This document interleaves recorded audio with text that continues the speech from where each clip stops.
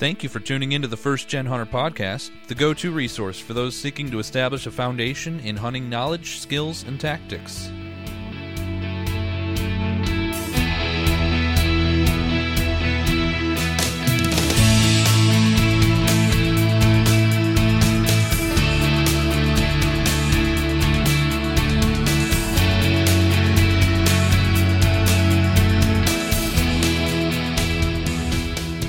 Hey First Gen family, I hope you're tuning into this on a Thursday. Why? Because that's when the First Gen Hunter Podcast drops every week. Yep, the brand new, hot, right out of the pan episode of the First Gen Hunter Podcast always drops on a Thursday. And if you're listening on a Thursday, that means you're probably subscribed. If you haven't subscribed yet, please do. We got all kinds of content, new episodes rolling at you every single week. On today's episode, we go to a whole new direction. We start talking a little bit about mule deer. We come back to some elk, and we've talked about elk before, but this is a special episode because we're talking to a guy who has many decades of experience chasing after these critters. Mr. Bill Jenkin III is a man who was born in Montana, has traveled and moved all over the United States, and has hunted big game from New Hampshire to Alaska and all over in between. And he is going to tell us about his experience chasing after these two iconic western species, mule deer and elk. So, I'll stop talking about it and get you to the interview. Ease back in your seat, pull up to your desk, start getting some work done, and enjoy the melodic sounds of good old hunting talk with episode 25 of the First Gen Hunter Podcast, an interview with Mr. Bill Jenkin III.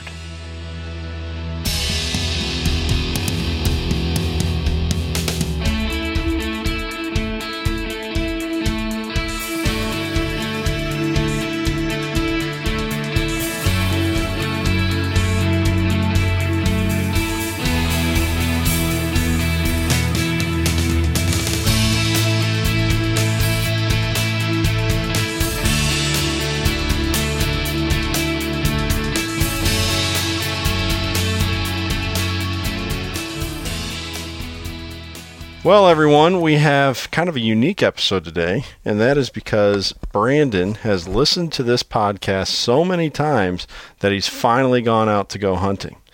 Well, that's not entirely true. He's been hunting for 30 plus years, and he had some time today, and there was no way I was going to try and block him from that, because that's what we're all about here at First Gen Hunter, getting out there and enjoying what we have in God's great creation and stepping onto the landscape as a predator with bow, muzzleloader, or gun in hand, and hopefully finding something good to eat and maybe some antlers to hang on the wall. And so, in his stead, I have my brother Jake back. You guys met Jake clear back on episode 6. Jake, thanks for filling in today. Yeah, thanks for having me. Looking forward to talking to Bill and hearing all about his story. Yeah, for sure. And speaking of Bill, Bill is our interview guest today, our fill-in expert, because we don't have Brandon here to give us all this veteran hunter insight while we record this, because Jake and I are both true first-gen hunters here. We do not have the years of experience that Brandon does, but Bill is lending that to us today. And Bill, thanks so much for being willing to come on the show. I am glad to be here. Yeah, it's kind of an interesting way how this all worked out. Bill Jenkin is a man of many different hats, really. In fact, I'll give him a chance here to kind of fill that in for us. But Bill did an event. He was the keynote speaker at an event at the church that Jake and I attend.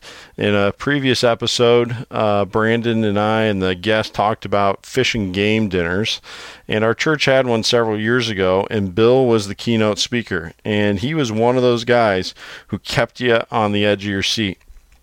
He has a wealth of hunting stories through his years chasing around big game, he sent me a picture of a bunch of squirrels he shot too. So he even chases some small game too. But he really piqued my interest with his ability to tell a story and just his valuable experience as a hunter. So I thought he'd be a great person to bring on the show. And on top of that, a lot of his experience is not entirely limited to, but goes out to Montana. So a lot of Western experience. He's even hunted Alaska. Bill, have you hunted other Western states beyond Montana and Alaska? I have. We did a self-guided horse hunt in east central Colorado. Okay. And we went up for 10 days. We rented horses and went up there. And that's, let me think for a moment. That is the only other Western state that I've hunted in. I've hunted in a number of Midwest states, and then even back east, as far back east, hunting in New Hampshire, and in New York. Oh, very good, very good. My in-laws are in New Hampshire, and I hope to hunt out there someday. That's a totally different ball game than hunting the field and CRP patches here in Iowa. It is, and unless it has changed, and I have not checked recently, but I know for certain when our son and I hunted there. The rule in New Hampshire is you can hunt on a piece of property unless it is posted. Yes, I believe that is true. Yeah, and so you always want to be careful, and there are certain areas that are rifle areas, so you want to be really careful. But we were actually confronted. We were out hunting, and someone confronted and said, "You can't hunt here." And I said, "Oh, yes, we." And we were very kind and everything. We wanted to be a good representation of hunters, but that was the law then. That if it's not posted, then you can hunt on it. Yeah. So if you want your own 10 acres not to be hunted on by someone else, you have to post your own 10 acres.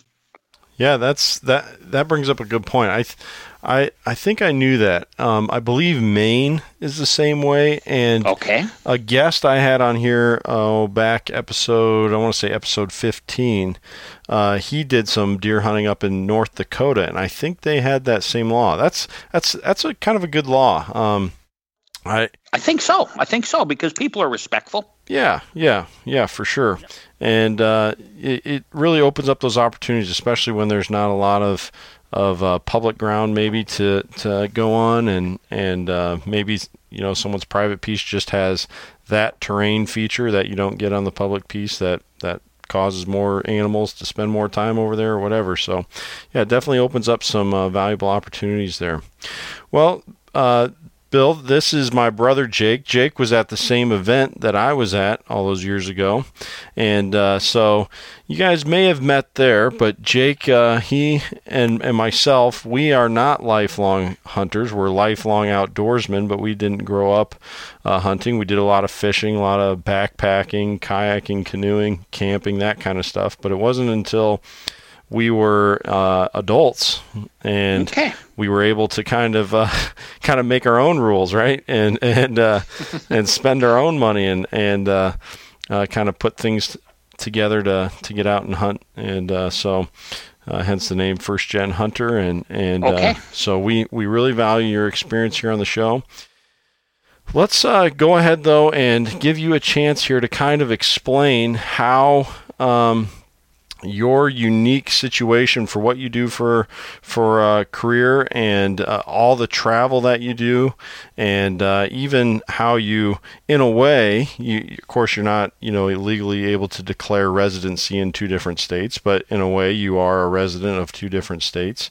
Could you kind of just explain in a kind of a general sense how that all fits together? Sure I can. My wife and I are from Montana, and we live in Michigan.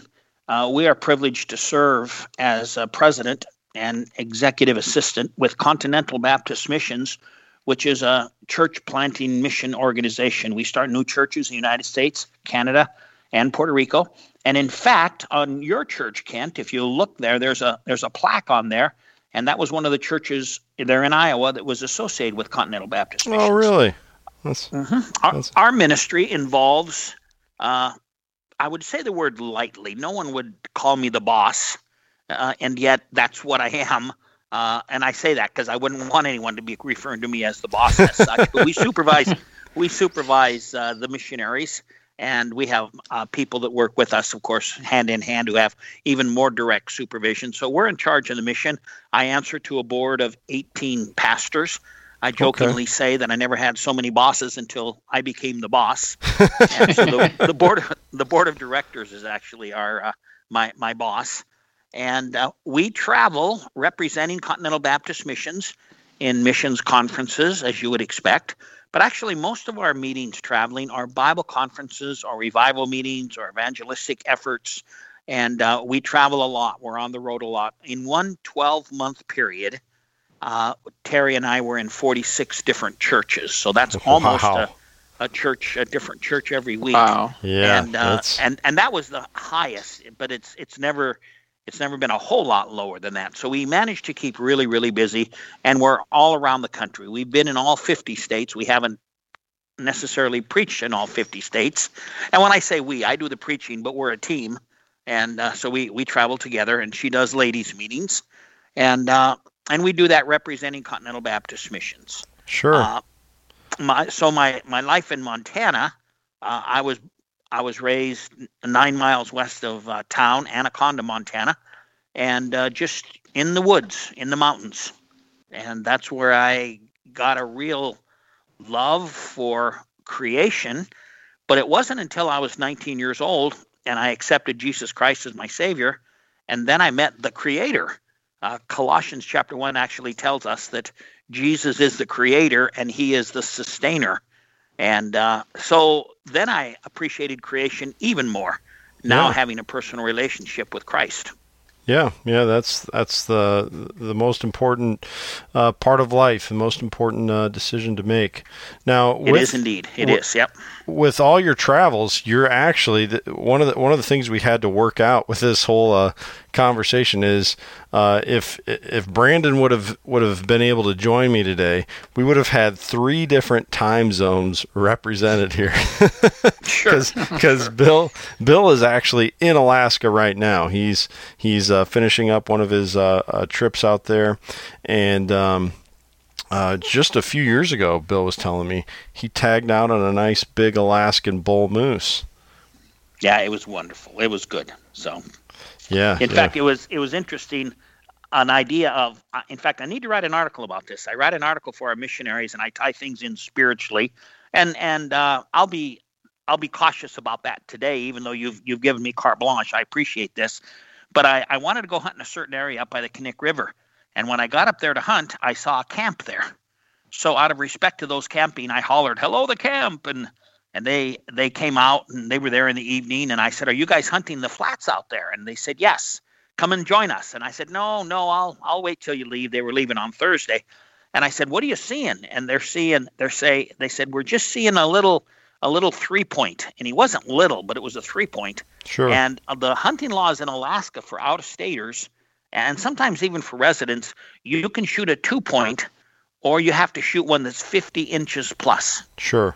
And people say, "How do you know?" Well, you better know. And if you shoot one too small, you're in a world of trouble. So you're better off to pass. And so anyway, I said, "Are you seeing anything?" And they said, "No, we're only seeing a 3-point." Well, the 3-point's illegal.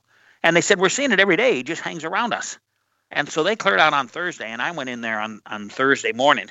And I saw this little 3-point come out, and I thought, "Oh boy, can't shoot it." But he turned his head just right, and he was 2 points on the other side.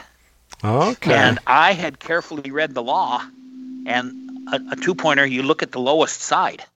And so it was a legal shoot. It was a big bull. It was not big antlers. We split the meat 4 ways, no bones, and each one of us took 150 pounds after we split it in 4 ways. So, but there's an interesting story there about knowing what the regulations say, because I suspect they were looking at that legal bull every day, and because it had 3 points on one side, they thought it wasn't legal. Right. Good lesson there to read the regs. Especially when you sometimes I think we can get so caught up when we plan these, really in a way, a trip of a lifetime, and we think, I'm not coming away from this unless I have a trophy caliber rack of antlers to come home with. And I'm not saying that's wrong, not by any means. Someone's spending the money and that's what they're out there to get. That's more power to them. But I'm one of those guys who, when I start looking at all the money in the trip and the time away from my family and kind of what people back home the hoops they got to jump through for me to enjoy this trip and everything else. If I get a shot, like you said, at a legal animal that gives me a chance to bring home some meat, unless it's like maybe day 1 or 2 into a long trip, I'm gonna take that opportunity, and I think that's a great point. Know the laws and take advantage. Right. I said the same thing when I did shoot a spike early in the season, not real early in the season, but early in the season, and someone was kind of kidding me about it, and I said, I know that feeling of getting on the airplane empty-handed. Yep. Yeah. And Yep. so I took a smaller bull about the 3rd day into the season, and I've never regretted that. Not only that opened up the rest of the season for me to hunt for a trophy buck, and I turned down some beautiful 5-pointers looking for, and when I say a 5-point in the West, we only count one side. That's right. And so that would be a 10-point in the Midwest or in the East, and I turned them down because I already had my meat, and I thought, well, if I get a real trophy, I'd take it. Sure. Yeah. That's a good way to look at it. And that is a good point you make there. Yeah, because Bill is a true Western native, he'll probably speak on when he's talking about different animals here, he'll probably use that rack reference there. Sometimes you'll hear Western guys say a 5x5 or something like that. It is different than what Jake and I would call something here in the Midwest. We'd call that a 10-point buck or something like that. Mm-hmm. So yes. And neither is right or wrong. They're both accurate. Yeah. Yep. So just when you hear Bill talking about that, just so you can get that mental picture, that's kind of the hunting lingo. Yeah. All right. Now, Bill, do you hunt alone when you go on those Alaska trips, or do you go with a group of guys? Question. Or I actually hunted grizzly, and my son-in-law was in the military, and he was a resident, not a native, but a resident. And Alaska's laws said that I could hunt a grizzly bear without a guide if I was with him. I carefully checked the laws, and it doesn't mean you have to be holding hands out there. Mm-hmm. It doesn't even mean you need to be in sight of each other. But we were hunting together, and that enabled me to hunt a grizzly. And then when I got I love to hunt alone. I really, really like people, but I really, really like to be away from people also. Right. Yep. So when I got the bull moose in Alaska, I was alone and probably 5 miles from anybody else. Okay. And then when I got it, we actually had phone coverage, something we don't have in most places in Montana. And then I called the guys, and they came in and they helped me get it out of the woods. Yeah, that's a lot of packing by yourself. Yes. It sure is. It was a lot of packing for 4 of us. Yeah. It was amazing. Yeah, it took us. I got it about 9:30 in the morning, and then we got it all gutted out and everything, and then it was after 9 o'clock at night when we finally got it hung. Oh wow. Yeah, it was a lot of work. We slept real well that night. That's a good feeling, isn't it? When you're, I think the right term for that is when you're bushed. You know, you're just beat down from a hard day of being outside and working hard. But that's a good reason to be that way. So that's that's great. It feels good though. It does feel good. Yep. So we're kind of getting ahead of ourselves a little bit here because we are, aren't we? the theme. No, that's okay. It's good because the theme of this show, I'll title it. I always title them later on when something just kind of hits me. But the idea here is kind of a lifetime of someone who's hunted the West, and we're starting to hear these stories trickling through, these great stories here. But before we get to all of those down the road here, I do want to kind of rewind the clock a little bit and just talk about how you first got into hunting. So when did you really start hunting, and how did that come about? Okay. My dad was not a hunter. and yet he had a 22 pump. Okay. In fact, it's old. I don't know it's a 22 long rifle pump. It held 12 rounds, and he gave that to me. The very first one I had, about the same time that he trusted me with in the woods alone, was a 22 long rifle single shot Stevens. Okay. And I started hunting. We call them gophers. They're actually ground squirrels. And I started hunting ground squirrels when I was 8 years old with that little Stevens. And then I think the law may have changed, but back then you couldn't hunt big game until you were 12. And then I started hunting big game when I was 12. I got a deer the first year walking. I didn't have a vehicle. I walked from my house. We're in deer hunting, and really now it's elk hunting range. Okay. And so I got my first deer when I was 12, above the cliffs above my house. I would hunt up on top, and if I got it on the far side, rather than drag it over the cliffs and down, I'm calling them cliffs. It's just it's a good steep hill. There are cliffs. I would take it the other way, and then I would hitchhike home, even with my rifle, and I'd get a transportation to go pick it up. If I got it on the side that I was on, then I drug it down to my house. Sure. So I always just walked from my house to hunt. And then I got my first elk when I was 15 years old. Wow. And I did take a few days off work. I'm off school. Our school actually had 3 or 4 skip days for hunting season. Okay. That's awesome. And, yeah. Mm-hmm. So I don't know if they do that anymore. I haven't asked, but they were skip days. You could take the days off and not be in trouble for taking days off to go hunting. That's really cool. Now, when you say deer, are you talking whitetails? Because I know whitetails have kind of become a popular thing there in Montana, but I also know there's a lot of mule deer in Montana. There are. I never saw a whitetail until I was an adult. Now we have whitetail in Montana. My wife and I have built a cabin out of our own timber very close to where I was raised, and we have whitetail on that property, and we have muleys on that property. Oh, very cool. But back in that day, I never even saw. I knew what they were, but I never even saw a whitetail. Then we started seeing them in the lower creek areas, but now we see them pretty much all over. Interestingly enough, a few years ago, and I'll be brief. This is a story again. We were looking for one from my pastor's wife, and she's a hunter. Sure. And we were driving by this whitetail buck every morning down in the creek bed, and finally dawned on us after about 3 days. Wait a minute. Let's go get Pearl, and she can shoot that whitetail. Our mind was just set on muleys. We didn't even consider that a whitetail would be sufficient, but it certainly was, and it was a nice little buck. That's awesome. That's cool. So yes, it was a mule deer. My first deer for a lot of years. My only deer were muleys. And I definitely want to take that route here as this conversation goes on here, because I have no experience hunting mule deer. That is one of the species that I really have hopes to chase after. I think they're just some of the coolest animals, especially game species here in North America.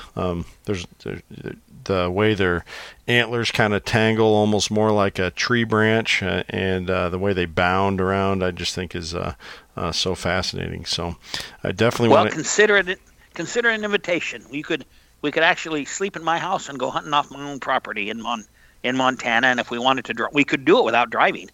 I would definitely take you up on that. That sounds sounds awesome. Sounds like a lot of fun.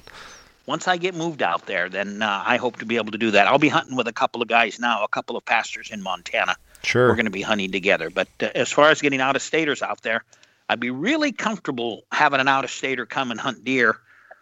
I think as I get back into it as a resident, I'd be comfortable, too, saying go ahead and get an elk permit. Okay. And, wow. Which is a draw. You have to draw that, but usually only takes 2 years. Okay. Mm-hmm. That's good info. While we're on it here, Bill, you were kind of explaining before we got into the interview here, the newer, we probably shouldn't say new anymore, but newer law that applies to people in your situation, somebody who was born in Montana and grew up in Montana, and then as life kind of unfolded, ended up moving away. They've made a provision for people in your circumstance so that you don't have to pay the full price for a non-resident tag. Can you kind of explain how that works briefly in case we have a listener in a similar position? Sure, I can. For a lot of years, the tag was around a deer tag, an elk tag, a conservation license. So you'd be able to get a deer and an elk was about $600. Wow. And then in more recent years, maybe I shouldn't say for certain, but probably eight years ago or so, it went up to over $1,000. That's when I started hunting Alaska, because I could hunt Alaska cheaper than Montana, and I could fly to Alaska for the same price of flying to Montana. Okay. Montana is an expensive place to fly to. So is Alaska. And so I found out about this law. I'm told it's only about 3 years old. I say a law. It's a provision is a better word. And it allows for a native non-resident. Now, a native means native born. Sure. My older brother moved there when he was 2 years old, and he doesn't qualify.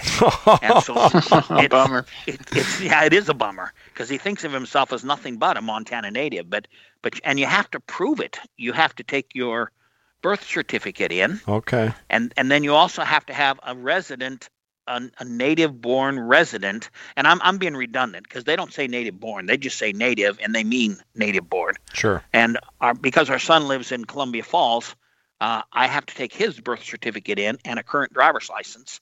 And so those two things enable me to buy a license for a little less than half price. Okay. And that includes a fishing license too, which is normally a fishing license is about $140. So now I'm able to get a fishing license, elk tag, a deer tag. I think it'll have a bear tag. I'm not sure of that. But then I can go ahead and hunt. And then this year I found out that my bull elk tag, in some areas, one of them I'll be hunting in, is good for antlerless elk. Oh, okay, yeah. And I've always been a meat hunter. I've never ever hunted for horns. I have some nice horns, but I've never hunted for I say horns. You understand? They're antlers. Yep. But we used to say you can't eat antlers or you can't eat horns. So, Good point. So that for the last few years, then that's allowed me to buy that license. Sure. That's a great thing. I think states have really gotten creative here in the last 5-10 years, where they've gone out of their way to intentionally encourage people to get involved in the outdoors. Sure. And we've talked about it several times, and you dig around long enough and you'll hear people in the outdoor world both complaining and celebrating, if they're the selfish hunting kind, right, where they want more to themselves, but a lot of people kind of bemoan the loss of a lot of hunters. Now, thankfully, one of the few positive things we can look at coming out of COVID-19 pandemic is most states, I think, and I better be careful there, maybe not most, but a lot of states have seen a very significant bump in the number of hunting and fishing license sales this past year. Probably a whole combination of things, but I think people maybe were kind of looking at when there was a real food disruption early on, and then but also just more time, the normal distractions and time sinks of people's daily lives kind of got thrown for a loop there, and so they were able to maybe get back to doing some of these things they enjoyed growing up or whatever. But yeah, it's nice to see states do that. I appreciate you taking a positive look, because we can choose to view things from a negative perspective, or we can choose to view them from a positive perspective, and I see a lot of positive things. I really do. Oh, we appreciate that. Yeah, when I think of me finally getting into hunting, I love doing all those other things growing up, the fishing, the backpacking, canoeing, all that stuff. But I never really found that same level of enjoyment in the outdoors until I started to hunt. And to me, it's just something, why would you want to keep this from somebody? It's just such a fun thing to be a part of, and a new, unique way to appreciate the natural beauty that we have all around us. So good.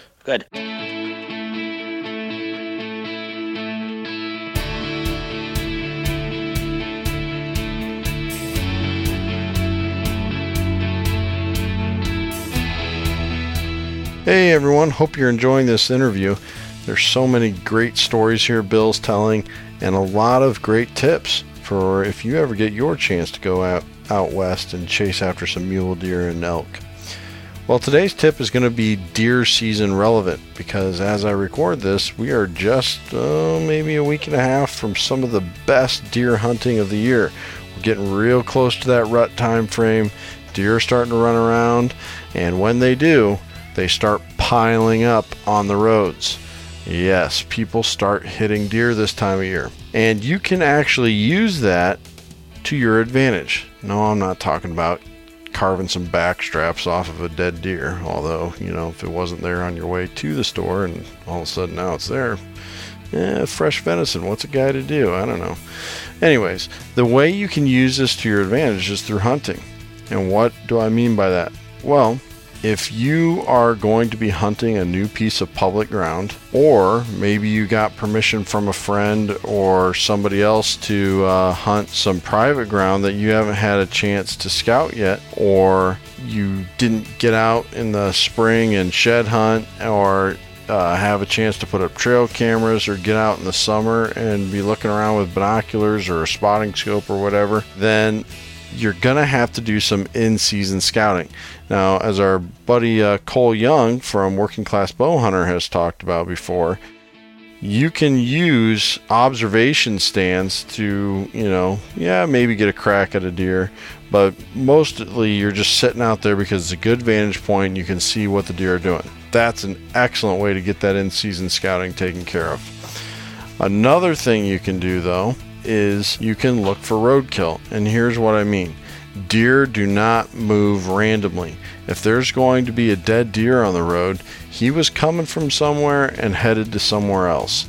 And deer do not do that randomly. They don't just run out in the middle of nowhere to travel. They like to use some type of terrain feature. Could be a stand of timber, could be a kind of a drainage ditch, could be a creek, could be CRP strip, could be all sorts of things that offer that advantageous cover that makes them feel more secure in their travel. If you're lucky enough and you spot a dead deer, hopefully not your trophy buck, but a dead deer on the road near an area where you can hunt, well, now you know, hey, I should probably try to find some good access and set up over there.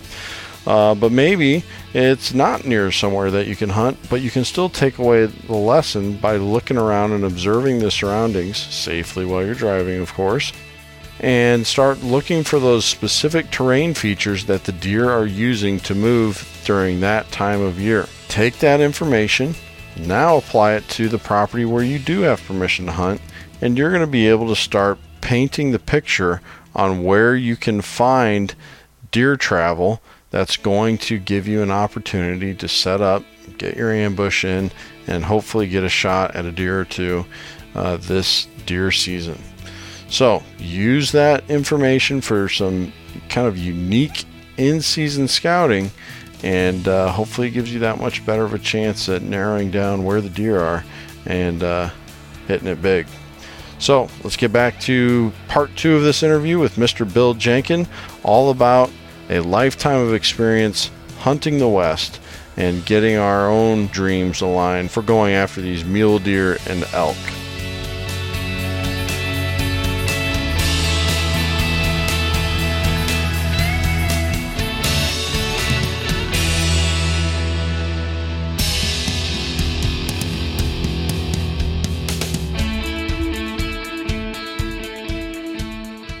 So let's kind of shift gears here a little bit, and let's start talking a little more specifically about your experience with especially mule deer and elk. Maybe in the future we could bring you on again to talk some bear hunting stuff, because we haven't covered that yet here on the show. But mule deer and elk are something that I'm going to venture to guess a lot of Midwestern and Eastern and Southern, we should say too, hunters are probably pretty well intrigued with. I know elk are starting to get reestablished to some of their natural eastern ranges. I know Kentucky now has a huntable population, and I think Pennsylvania might just be starting to issue some tags for elk again, and so they're kind of moving there. But mule deer, they're still kind of you got to go west if you're gonna find muleys. So let's just start off kind of right away here, and we'll kind of do this dichotomy of mule deer elk. But let's start with habitat. If someone's starting to look over the aerial maps, maybe they don't have a connection out west, and so they're going to have to do all public land. Of course, they got to read the regs like we talked about, make sure they're in the right units, and following all those guidelines. But what kind of habitat are you looking for when you decide you want to go mule deer hunting? Okay, all right. My experience, first of all, I wouldn't claim to be an expert, so I can tell you what I do. My cabin is at 6,300 feet. Okay. And I hunt deer, I hunt muleys, and I hunt elk in that immediate area. Sure. And I find the habitat to be largely the same. Depends on the weather. If there's heavy snowfalls, then likely the elk have come down, and the deer have come down too. And so a lot of it is when I'm hunting elk, I'm also hunting muleys. It's the same. Okay. It's the same day. It's the same hunt. Now, Bill, when you say come down, are you talking that these animals are spending a significant part of their time at elevation up higher in the hills and cliffs? They absolutely are, and I'll mention later on, too, that there are exceptions to that. I've seen them down low in the summertime when normally we wouldn't have seen that. But that's been some changes because of some good things the Rocky Mountain Elk Foundation has done. Now, that's a big parenthesis. But, yes, I'm at 6,300 feet. The mountains around my house are about 8, and we're below the tree line. And the habitat for deer and elk in these areas is going to be the grasslands. And sometimes sagebrush. Some people like a sagebrush, a deer that's been in the sagebrush. Some people really don't like the sagebrush taste. But when the snow hits up there, they're definitely coming down lower. And they're in thicker trees where the snow is not as heavy. And so definitely they're coming down. That's really interesting. I imagine this has to do with the fact that you're having to hunt as a non-resident. So you're wanting to prioritize your having your best chance. Like you said, you're a meat hunter, so you're filling the freezer is priority number one for you. It is. So I imagine that most of your hunting as a non-resident is done with a rifle or muzzleloader or something like that. I've used a rifle. I've used a muzzleloader. I hunted for 1 year with a bow. Sure. And didn't get one. Had a wonderful time. Had a deer. Had a bull elk nearly within range. It was exciting, bugling them in. But then I went off to Bible college and moved to Michigan. Sure. And I actually quit hunting. We had 4 kids, and I quit hunting for a number of years, probably about 15 years. So my kids got a little bit older. Yeah. But as far as where I hunt, Kent, that would be true of me coming in as an out-of-stater, but I will hunt the same areas when I move back there. It's not just because I'm an out-of-stater. I'll be looking, find a sloped hill, a hill, find a sloped hill, and so the sun is hitting it in the morning, and so I'm looking for a hill that's sloped to the east or that it's sloped to the south. Okay. And you could find elk on the other side of those hills, but they like the sunshine as well. Sure. Oftentimes, we would look the night before, get on a vantage point, and use a high-powered spotting scope and try to find a herd that comes out just before dark. Okay. And when that herd comes out just before dark, we get our maps out, and we figure out how to get close to that before daybreak. And often that herd will be there in the morning. They'll still be feeding on that hill in the morning. That's a great interesting. That's one of the ways that has been very, very productive for me as far as hunting elk. Yeah, that's a great tip. Yeah. And again, check regs, because there may be some rules that a state has. I don't think there's any rule anywhere that you can't walk in the dark, but if you have your weapon with you, you just pay attention to what you're supposed to be, how you're supposed to be storing that weapon. That is a great tip, because Sure. I think most people think sundown, bedtime. I hope they're there in the morning, but if you're really going to get after it, and you're going to want to try and get those opportunities, and you're kind of doing it, you're hunting in this nomadic way almost, where you're kind of traveling around and trying to stay close to the herd, because they can. I've not hunted elk, but I have heard many people talk about how quickly an elk herd can cover some significant territory. So if you're not it's there, amazing. Yeah. In fact, hunting in the snow, in my opinion, and I would smile here because good men could disagree on this, Sure. but in my opinion, the idea, oh boy, we got snow, we got tracking snow, that means nothing to me. In 5 minutes, you could come across an elk track, 5 minutes behind it, and he could be a couple of miles down the road. Wow. And farther than that in 10 or 15 minutes, so that track that's fresh, only 5 or 10 minutes old, it may not mean anything. It could mean something, but it may not mean anything. Right. Yeah. That's a really good point. You have to almost predict where these elk are going to be, and kind of like Bill does, identifying those tendencies for how they use those terrain features, like those east-facing slopes and things like that. You just gotta kind of piece the puzzle together there a little bit, it sounds like. Yes. So you've kind of mentioned this a little bit. You talked about these kind of grassy meadows almost coming down out of the cliffs and the hills that both the deer and the elk like. But what real key food sources, if it's the time of year where you can have kind of your choice of a food source that you're going to be hunting near, what kind of things are you prioritizing there? Okay.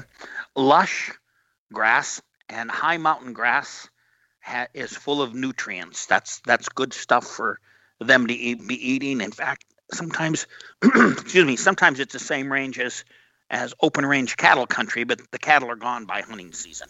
Okay. And so that lush grass on the side of a mountain, and then also tender boughs of a tree, and we don't have the hardwoods. And so we don't have the acorns or that kind of stuff. Right. At least in the area where I'm hunting, we don't see that kind of stuff. And so I learned to look in Michigan for that kind of foliage, or that kind of feed. Sure. But we don't have that in Montana. So, and then sometimes too, you can catch them down to and from a water source, but that's not dependable because there's water source also in snow when they are in snow. And right. I don't mean to say that they won't be in snow. They can't get away from snow, but they can get down where it's not up to their belly. Sure. Mm-hmm. That's a good tip. So you kind of identify these different places, and I think that kind of naturally leads us to the next part of this, the application. Okay, now that we know where we can find elk, what method are we going to use here? Are you setting up almost like a tree stand like you would in Michigan, or maybe even ground hunting in an ambush way, or is this very much so spot and stalk? You're spending some time, like you said, with the spotting scope and the binoculars.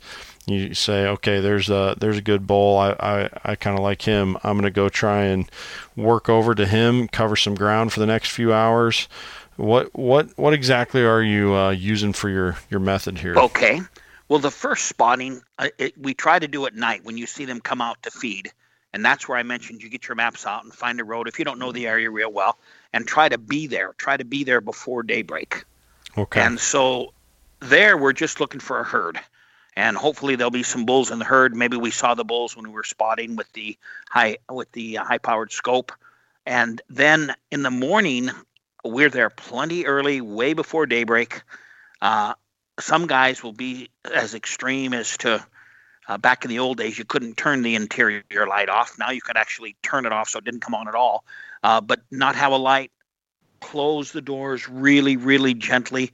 No talking, zero talking, and that carries in an amazing way. Your voice would carry, and then know where we're going because we've looked at our maps or there's some kind of a trail, probably a game trail, and then go there. You can smell elk. It's a wonderful smell. It's not a nice smell, but they're a dirty animal, and Sure. It's not a nice smell, but it's a wonderful smell. And one of the times a fond hunt is we hiked about, and there was no snow, November hunt. We hiked about 600 yards, only 600 yards. It took us 45 minutes. We came out to an open hill, and we're out in the open hill. We're walking really, really quietly. We're not talking at all, and we're hunched down, and you can smell the elk. I carry a card with the legal shooting times. It changes every couple of days. Right. I carry it in my front pocket, and I'm careful about that. We should be, as Christians, we should be ethical hunters. Yes. And then I kind of jokingly say I hunt with some deputies, so that motivates me to be an ethical hunter also. And so that particular morning I was with my pastor, and we're on our knees. We're hunched down. We can smell the elk. We can hear them. We can hear the bulls are not bugling. It's later than that. But the cows are speaking to their calves, and it's just amazing. And we see legal time, and we stand up. And when we stand up, then the elk herd comes in view, and they see us, and they start to move. We stood up easily. We stood up slowly. We didn't. They're not spooked and bolting, and we were able to harvest 2 elk. Oh, and that's man.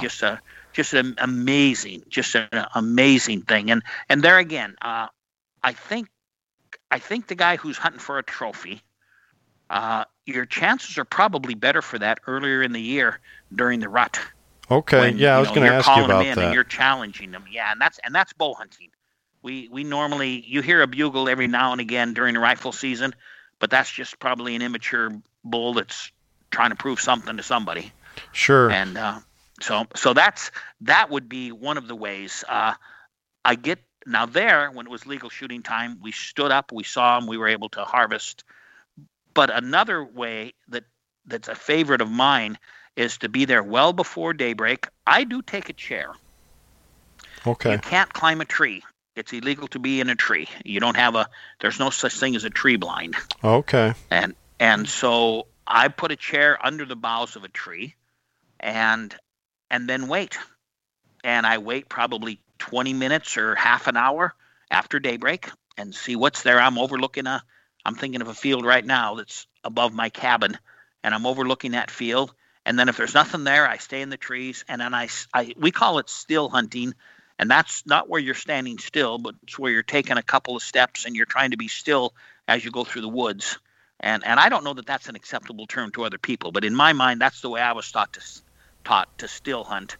Sure. And, that's still a good term. You spook you spook something, and you're ready to shoot, or maybe you don't spook it. Maybe they see you, and you just don't know. Elk are very skittish, and yet there are times too that an elk might be curious, and he sees you and he stops to look. I got a bull one year that I surprised him and he surprised me, and I had about 5 seconds, and I was able to harvest him.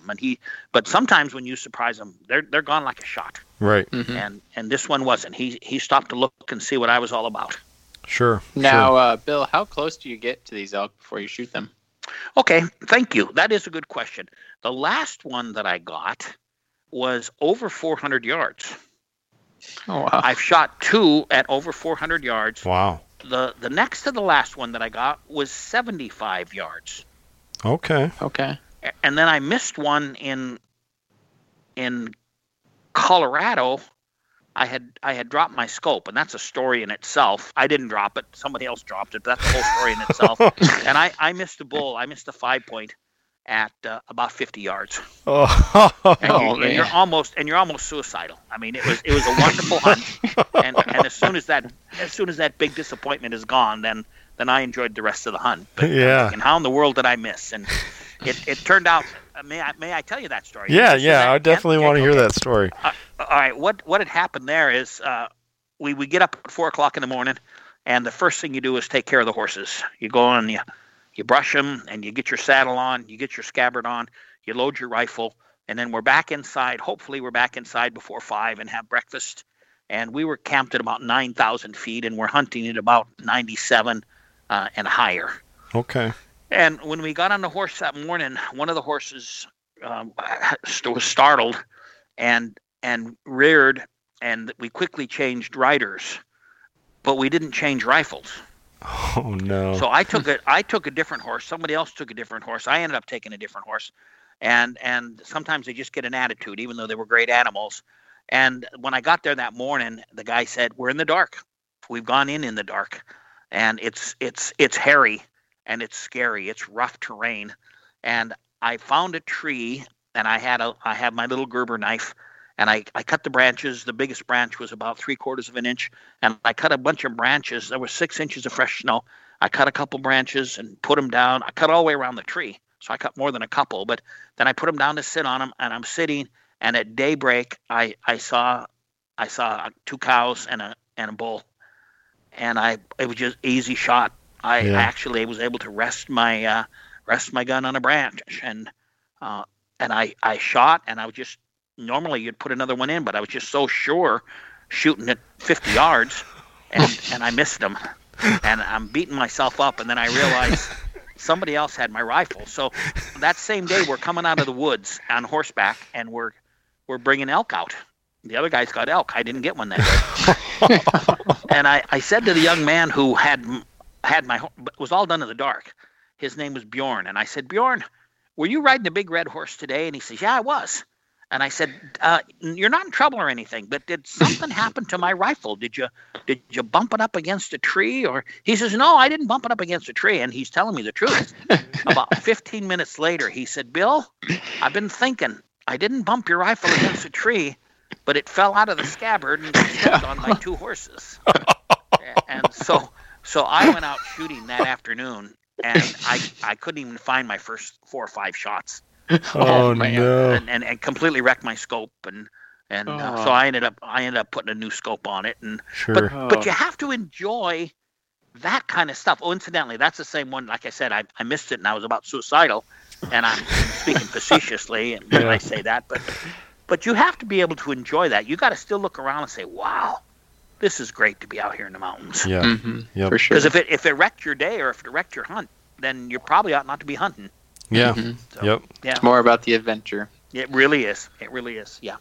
Yeah, definitely. That's a story that'll tell for all the time for you. That's it's painful, it's but you can laugh at now. Yeah. Yes. Yeah. And even a few days later, was able to laugh at that. And say, all right, And I learned to ask the right question. I didn't say, "Did anything happen to my rifle?" I said, "Did you bump it against a tree?" And he honestly said, "No, I didn't bump it against a tree."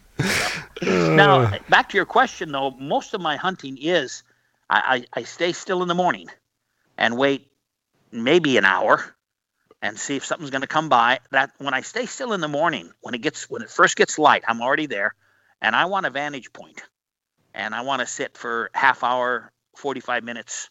I don't know if I've ever sat for an hour. Then I start moving, and most of the game that I got, whether it's a muley or whether it's a bull elk or an elk, I have shot a cow also, is when I'm moving through the woods, just moving quietly through the woods. Okay. That's a really good tip. Yeah, I think there's a lot that's missed by ground hunting. You know what I mean? Or by people choosing not to ground hunt. They, we get pretty locked on with the tree stand idea, which I'm not going to debate the effectiveness of that. I think for sure a tree stand in the Midwest is almost always your best bet, but I do think that people should try ground hunting a little bit more, and especially when you're not seeing anything, and maybe you're coming to the end of your season or something. Sometimes you got to get up and get a little aggressive with it and go find the animals, and that's when it's really going to challenge your woodsmanship, right? When you know how to stay downwind of the animals, know how to use terrain features, know how to to read terrain features, to figure out where animals are going to want to be. All of that goes into being able to hunt in that way. So Sure. And a couple things too concerning wind direction. In the mountains, you think you got the wind direction figured out, and it can shift even just within a couple of minutes and then shift back again. Where I did learn when I was hunting in the Midwest that oftentimes if the wind is coming from the south, it'll keep coming from the south. And I got to tell you, I hunted in Escanaba in the Upper Peninsula of Michigan. We pitched 6 guys. We did it for a few years. We pitched a big tent, and we would go for 9 or 10 days. Okay. And I told the guys I was a Western hunter, and I said, man, I don't know if I can sit, guys. And they said, Bill, will you sit till 9:30 or 10 o'clock before you move? And I said, absolutely, I can do that. So I sat, and I learned that I can like it. I would actually take my Bible when I read through the whole book of Matthew one hunting season sitting, but then I would move later in the morning, but the guys would coach me where to move, and they would stay still. And that turned out to be, it wasn't a drive as such, but that turned out to be pretty productive as well. So, and now I did do my best hunting there, sitting. One year we got 14 in our group of 6, and I got 4 of the 14, and then of course all legal. Now only 1 buck, but then you're allowed to shoot does. And Michigan did, and I don't say that they're not now, but I know back then they did a marvelous job in managing their herds, and they knew how many does need to be taken, so they're not going to starve to death and all that kind of stuff. Yeah. So, Yep. Makes sense. So I learned to do both ways, but I do like the stalking. I do like the still hunting. Yeah. Yeah. You're right. That is that is, I remember somebody going on about that on another podcast I listened to, how we don't really have we've kind of lost track of the true definition of what still hunting is. And you're right. It is what you're describing it as. Okay. So I'm not the only one that uses that term then. Huh? Right. I think it is kind of a term that people have lost track of its original meaning a little bit. But when Bill says still hunting, and then maybe I'm one of those people who've lost the definition here, so correct me if I'm wrong, Bill. But it's slow, methodic movement, maintaining, really low sound and scent profile. You're not.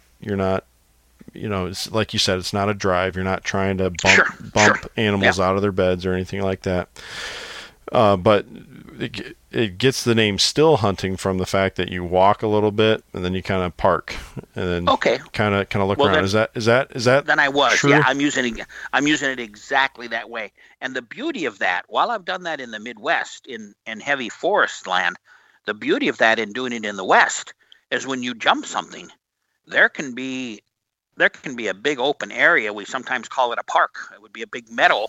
Yeah. There'd be a big open area. I got my biggest buck in that very way, where I saw 5 does come out, and I think the buck actually sends them out. I want to be careful not to give animals human characteristics, but he sent the does. He sent the does out, and then the buck came out later, and he was dark. He was a deep woods buck. He didn't spend a lot of time in the daylight, I don't think. His coat was really, really dark. And then I had time. I actually had time to slowly. It was 300 yards. I got that one. It was one of the first ones that I got as far as a good size, and it is the biggest one that I ever got. I was able to lie down and take my stocking cap off and put it on a rock and put my stock on the rock and just wait for a good shot and get a good shot. Yeah. Now, if he'd have been running, then that would have been an interesting sighting, and that's all it would have been. Right. Mm-hmm. Right. He'd have been gone. Maybe I could have caught up to him. I don't know if he'd running because of me, but as it turned out, he just walked out and he was pretty secure because the does did it, and that was good. That was still hunting. So. Yep. Yep. Yeah. I think most people now, when I say that definition has kind of lost its original meaning, I think most people now say still hunt and they associate that with sitting in a tree stand for 15 hours straight. Well, interesting, because that's why I kind of qualified that, because that's the way that I do it is what you described, just moving quietly through the woods. Yeah, and I agree. I think it is still, almost like it's lost its definition. I think it's almost a lost art too in some ways. Where we get so embedded into these handful of ways to hunt, and we kind of almost forget some of those other ways that can still definitely, in the right, when applied the right way and in the right situation, can be advantageous. So, and I get weary too that sometimes the so-called experts make it seem so complicated that I've tried to put myself in the place of a first-generation hunter and think, boy, would I even want to try that? Yeah. And they make it sound like you got to have all the right gear. You got to know this. You got to know that. And a lot of it isn't. If you can be prepared, certainly be prepared. But you don't have to have all the right equipment to go and get a deer, or even to go and get an elk. Elk are rarer. Yeah. Yep. The harvest rate of an elk is far less than the harvest rate of a muley. Sure. Yeah. Yeah. So as we kind of wrap this one up here, let's talk a little bit more mule deer specific stuff here. When you're hunting mule deer, are you, and this is, again, I have not hunted mule deer. I've been around them a little bit when I've done some backpacking and trout fishing trips out west, but they seem to like more of spend a lot of time in grassier areas, and they seem to bed down for quite a while. And so you kind of almost have to spot them in their bed from a good vantage point. Is that accurate, or do you have a different method than that? No, I would say that's accurate. I should say yes. I would say that's accurate. However, I've gotten far more by, and I don't mean to be redundant here, I've gotten far more by going through the woods and then seeing them, or they see me, or they hear me.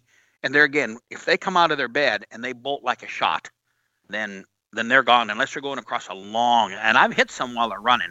But for the most part, they're gone. But if they get out of the bed and look around a little bit, then that's been far more productive for me in harvesting an animal. Okay. That makes so. With that, Bill, do you worry too much about scent, or if they see you, or okay? I give zero thought to scent. Okay. Well, that's not true. I'm going to try to wear the same clothes every day, and not when they get sweaty and bad, but and then I may hang them outside. Sure. And that's cold. That's cold getting dressed. I'm not talking about my undies and everything, but and incidentally, I leave my rifle outside too, because I don't want to bring my rifle in and get it warmed up and then get the condensation back and forth when I'm coming in or going back out. Your scope will be all fogged up for the first couple hours. I've never done anything. And I actually had some friends in the Midwest who worked with a major scent company. And boy, they had it all. And yet I've never done anything in regard to scent. I did do some, as far as using it, I did do some reading, and I think a deer's nose is like 7,000 times more sensitive, a deer's sense of smell. 7,000, and I'm no authority, gents. So, wow. And you can read something and maybe it's not true. My point being, even if I was covered with scent, I think they could still smell you. Right, right. So, and now maybe someone could be listening and say, well, you probably missed a lot of deer because of that. Maybe you missed a lot of elk because of that. And that is a possibility. I will give them that. Sure. But I don't know. It's not that I don't know that that's happened. Yeah, there's a lot of guys. There's a lot of guys out there who take that same standpoint of, yes, scent matters, but because they're so sensitive to it, there's nothing that I can really do to change that. And I think that's a reasonable argument to make there. Yeah, definitely. I've often heard those same guys though, they'll say, but I am going to play the wind the right way. So yes, and I've already said that. I'm going to try to do the wind right. But as far as that, maybe a guy would be wise to use something on his boots, but I don't know. There again, I've just never done anything. Yeah, my thought on it is, I try to use some of those products within reason. Obviously, you can get carried away and spend a lot of money on that, but I try to address it just because, maybe it does allow me to get a few extra yards closer before I start smelling real strong, or maybe I can walk through a dead breeze area a little bit better or something like that. Or basically, it's probably not going to hurt me. But there you go. But I agree too. At the same time, especially for deer, like Bill's saying, their noses are so sensitive. That is their number one survival advantage. I mean, yes, is using the wind. In fact, if you go back to, I think it's episode 8, I had a friend of mine, Chris Dyer, kind of talk about how bucks will bed so that they can, catch that wind coming in from behind and then be looking, out the other direction. Because their nose is so sensitive, it's basically almost like eyes on the back of their head. Wow. If they're that does make sense. Yeah, if they're sitting downwind, and then kind of keep their back to that breeze, and then they can kind of look out in front of them. They're just, and then of course they have excellent hearing and vision as well. Yes, but they do. Yeah. But that sense of smell, it is hard to get around that, but. I think too, sometimes guys take that view that Bill mentioned there. In a way, it helps keep you from going crazy when you're on a long hunt, like a trip. Everything's great when Jake and I, when we go on our hunting trips together, day one, both of our stuff is all washed, fresh and clean, and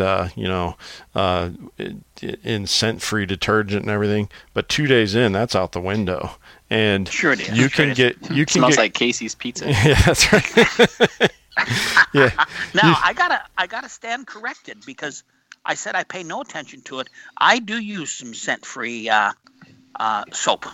Okay. Yeah. Okay. Yep. And I never even thought about till you mentioned that. So, but there. And when I say wear the same clothes, I'm not talking about when they get rancid. Right. Yeah. Yeah. Right. Yeah. So.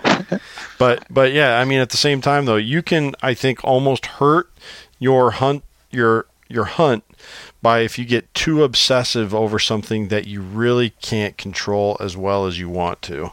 And so in that case, it's better to go hunting without having all your T's crossed and I's dotted, and just try to play the wind better, try to use terrain features to kind of block your scent. Maybe if it's a super windy day, don't sit in a tree stand and sit on the ground instead, so your scent doesn't carry as far. Make those common sense adjustments, but still try to get out. And we've also talked about, don't hunt if you are in the Midwest. Don't hunt your best spots when those kind of things aren't lining up for you how they should. But I agree with Bill that these animals they're just so well equipped to survive in that way. So that's right. Yes, they are. Yeah. Well, Bill, as we wrap this one up here, if you were to give one piece of advice to a guy who was wanting to go west and was wanting to chase after some elk and mule deer, what would that one piece of advice be for them? Okay.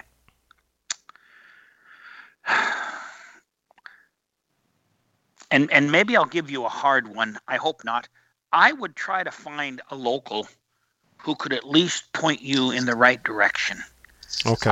And that even could be done through the internet. Sure. I'm sure that there must be groups out there that hunt this area, and that could be helpful. I find that when I was hunting Colorado, we were able to find someone who gave us some basic. Wow, this could be a good wipe here. This could be, and actually, as a group, we did very well. That was an elk hunt. We did see some deer, but that was an elk hunt. Sure. And so I think I would try to find a local who could at least not hold your hand, but point you in the right direction. Apart from that, I would say know what the regs say. Do as much study as you can. I harvested an elk going into a bull elk, going into an area that I had never been before, and I studied the maps and studied the maps and studied the maps. And when I got there, and I wouldn't consider myself an expert in studying maps either, but I know enough to get by. And sure. When I got in there, I was able to hike where I wanted to go. And shortly after daybreak, waiting, and didn't see anything from the vantage point. And then probably 15 minutes into my still hunt, a bull came out, and that's the one that I'd mentioned earlier. He looked at me, and we startled each other. Only he didn't run right away. Okay. And I was able. I had about 3 or 4 seconds, and I was able to get to him. And so know your area as best as you can. And I'm going to go up this road, and then I'm going to head this way. And maybe your first day you don't have to. You wouldn't be so good, but the next day you can say, okay, I can park here in the dark. Tomorrow morning I'm going to park here in the dark, and then I'm going to walk over, and I'm going to be just on this side of that ridge before daybreak. Yeah. And over that park where it's all grassy and it looks like there's some elk sign in there, and those would be a couple of things that I would say. Just go. I know that's hard when a guy's spending a lot of money, but if you have somebody who can give you a hand as far as point you in the right direction, don't think that you have to have all the right equipment. I laugh at that. Yeah. And I'll shift gears a little bit on you, gents. Even here in Alaska, you got to have the big thing now is the bigger, higher powered rifles. You got to have this. And I was hunting moose and hunting with my 7mm mag. Okay. And they told me it's not big enough. And I said, what do you mean it's not big enough? What did they do before all these higher power came out? They shot it with an .6. Yeah. They shot bear. They shot moose with an .6 here in Alaska. Yep. And when I tell the old timers that, they laugh. And they say, yeah, that's exactly right. That, you use what you had. Nobody had the 338 or whatever, all the big games. So right. Yep. That's Does that help? Yeah, oh yeah, definitely. That's sure. Okay. Excellent advice there. And one last thing here before we close this one off. You got some hunting plans coming up this November. Can you kind of give us a rundown on what you're hoping to do? I am thrilled. I am excited. I'm flying. We're in Alaska now. We fly out of Alaska on Tuesday, and I'll be about a little less than 2 weeks in Michigan, and then we fly to Montana on November 10th. Awesome. And I'll be hunting with the pastor from Dillon, Montana, and we're going to spend 3 days together hunting elk, and then we're actually going to hunt some whitetail also. All right. And then I'm going to go back up to my cabin.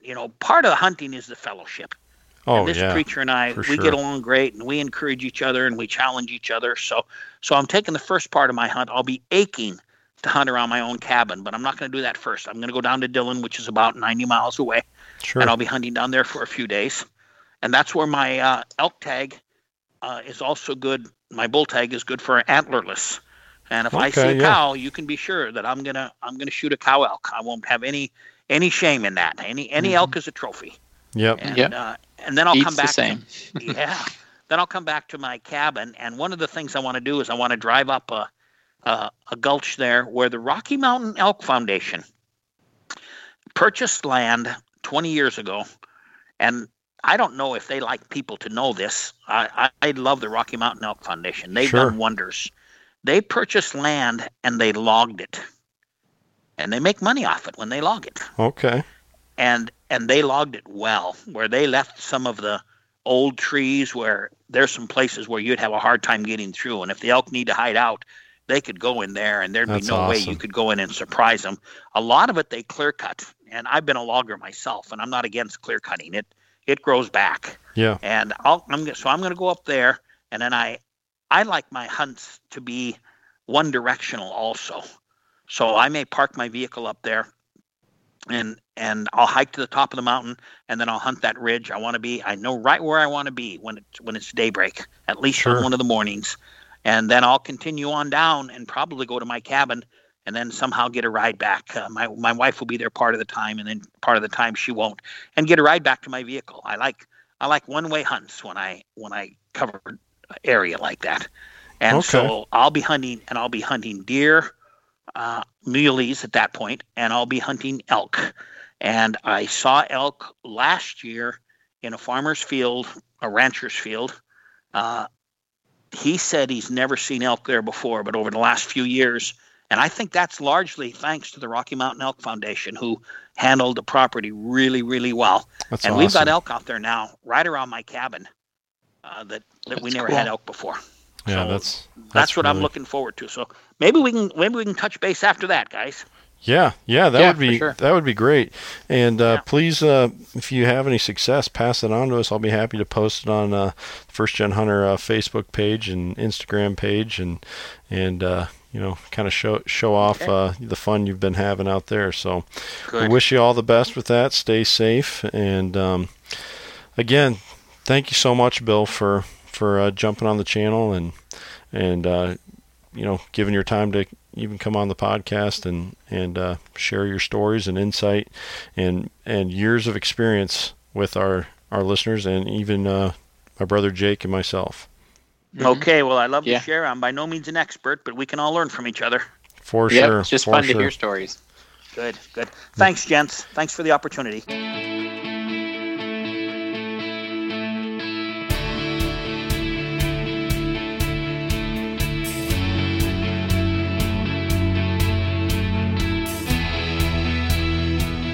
What a great time talking with Bill tonight. There are so many chunks of great information on hunting some of these western species that many of us, especially those of us that are here in the Midwest or farther east, are dreaming about going after ourselves. I love talking to guys who just have a lot of experience, and Bill has a lifetime of that. There's so many good things to take away from this. And if you are fortunate enough to someday go on your own out-of-state mule deer or elk hunt, I'm confident there's great information here that'll help you out. So a huge thank you to Mr. Bill Jenkin III and him lending us his time to fill us in on some great information and also some just really fun stories to listen to. Well, speaking of great information, I hope you're finding this podcast helpful. I have said it a couple times here in recent episodes, but I listen to this podcast too. And just from interacting with all these great people that we interview on here, I've learned so much more this season than any other hunting season I've had yet. And as a result, I'm getting a lot more good encounters while I'm deer hunting. Pheasant hunting is also getting closer, and you may need to go back and listen to a couple of our pheasant hunting episodes. There's a lot of good things there as well. Regardless, though, I truly do mean that I hope you're finding this helpful. That's why we bring it to you each and every week. You can find out a whole lot more great information at firstgenhunter.com, where you'll find links to the social media pages where we share some good stuff, a link to the YouTube channel that's got some mostly good entertainment value, but definitely some stuff that'll help you out as well there. And then, of course, the articles on the website. So again, head over to firstgenhunter.com to check all that great stuff out. Also, while you're using the internet, make sure you direct yourself over to thehuntfishlife.com. That's where Brandon and his team there at HFL have a great website and links to their social media pages where there's all kinds of fun hunting and fishing related content shared daily. You can also buy some excellent HFL gear. I was just wearing some the other night when I went out hunting. Yeah, it's good stuff, so make sure you stop by their shop as well. Well, folks, I hope you're getting out there, and I hope you're kind of piecing together your plans for how you're going to approach the rut this year. Make sure that you're still shooting your bow, staying dialed in. Make sure you're taking care of the little details like your scent control and planning where you're going to hunt based on the wind, based on the deer sign that you're seeing when you're on your way to the stand. And most importantly, though, don't take yourself too seriously.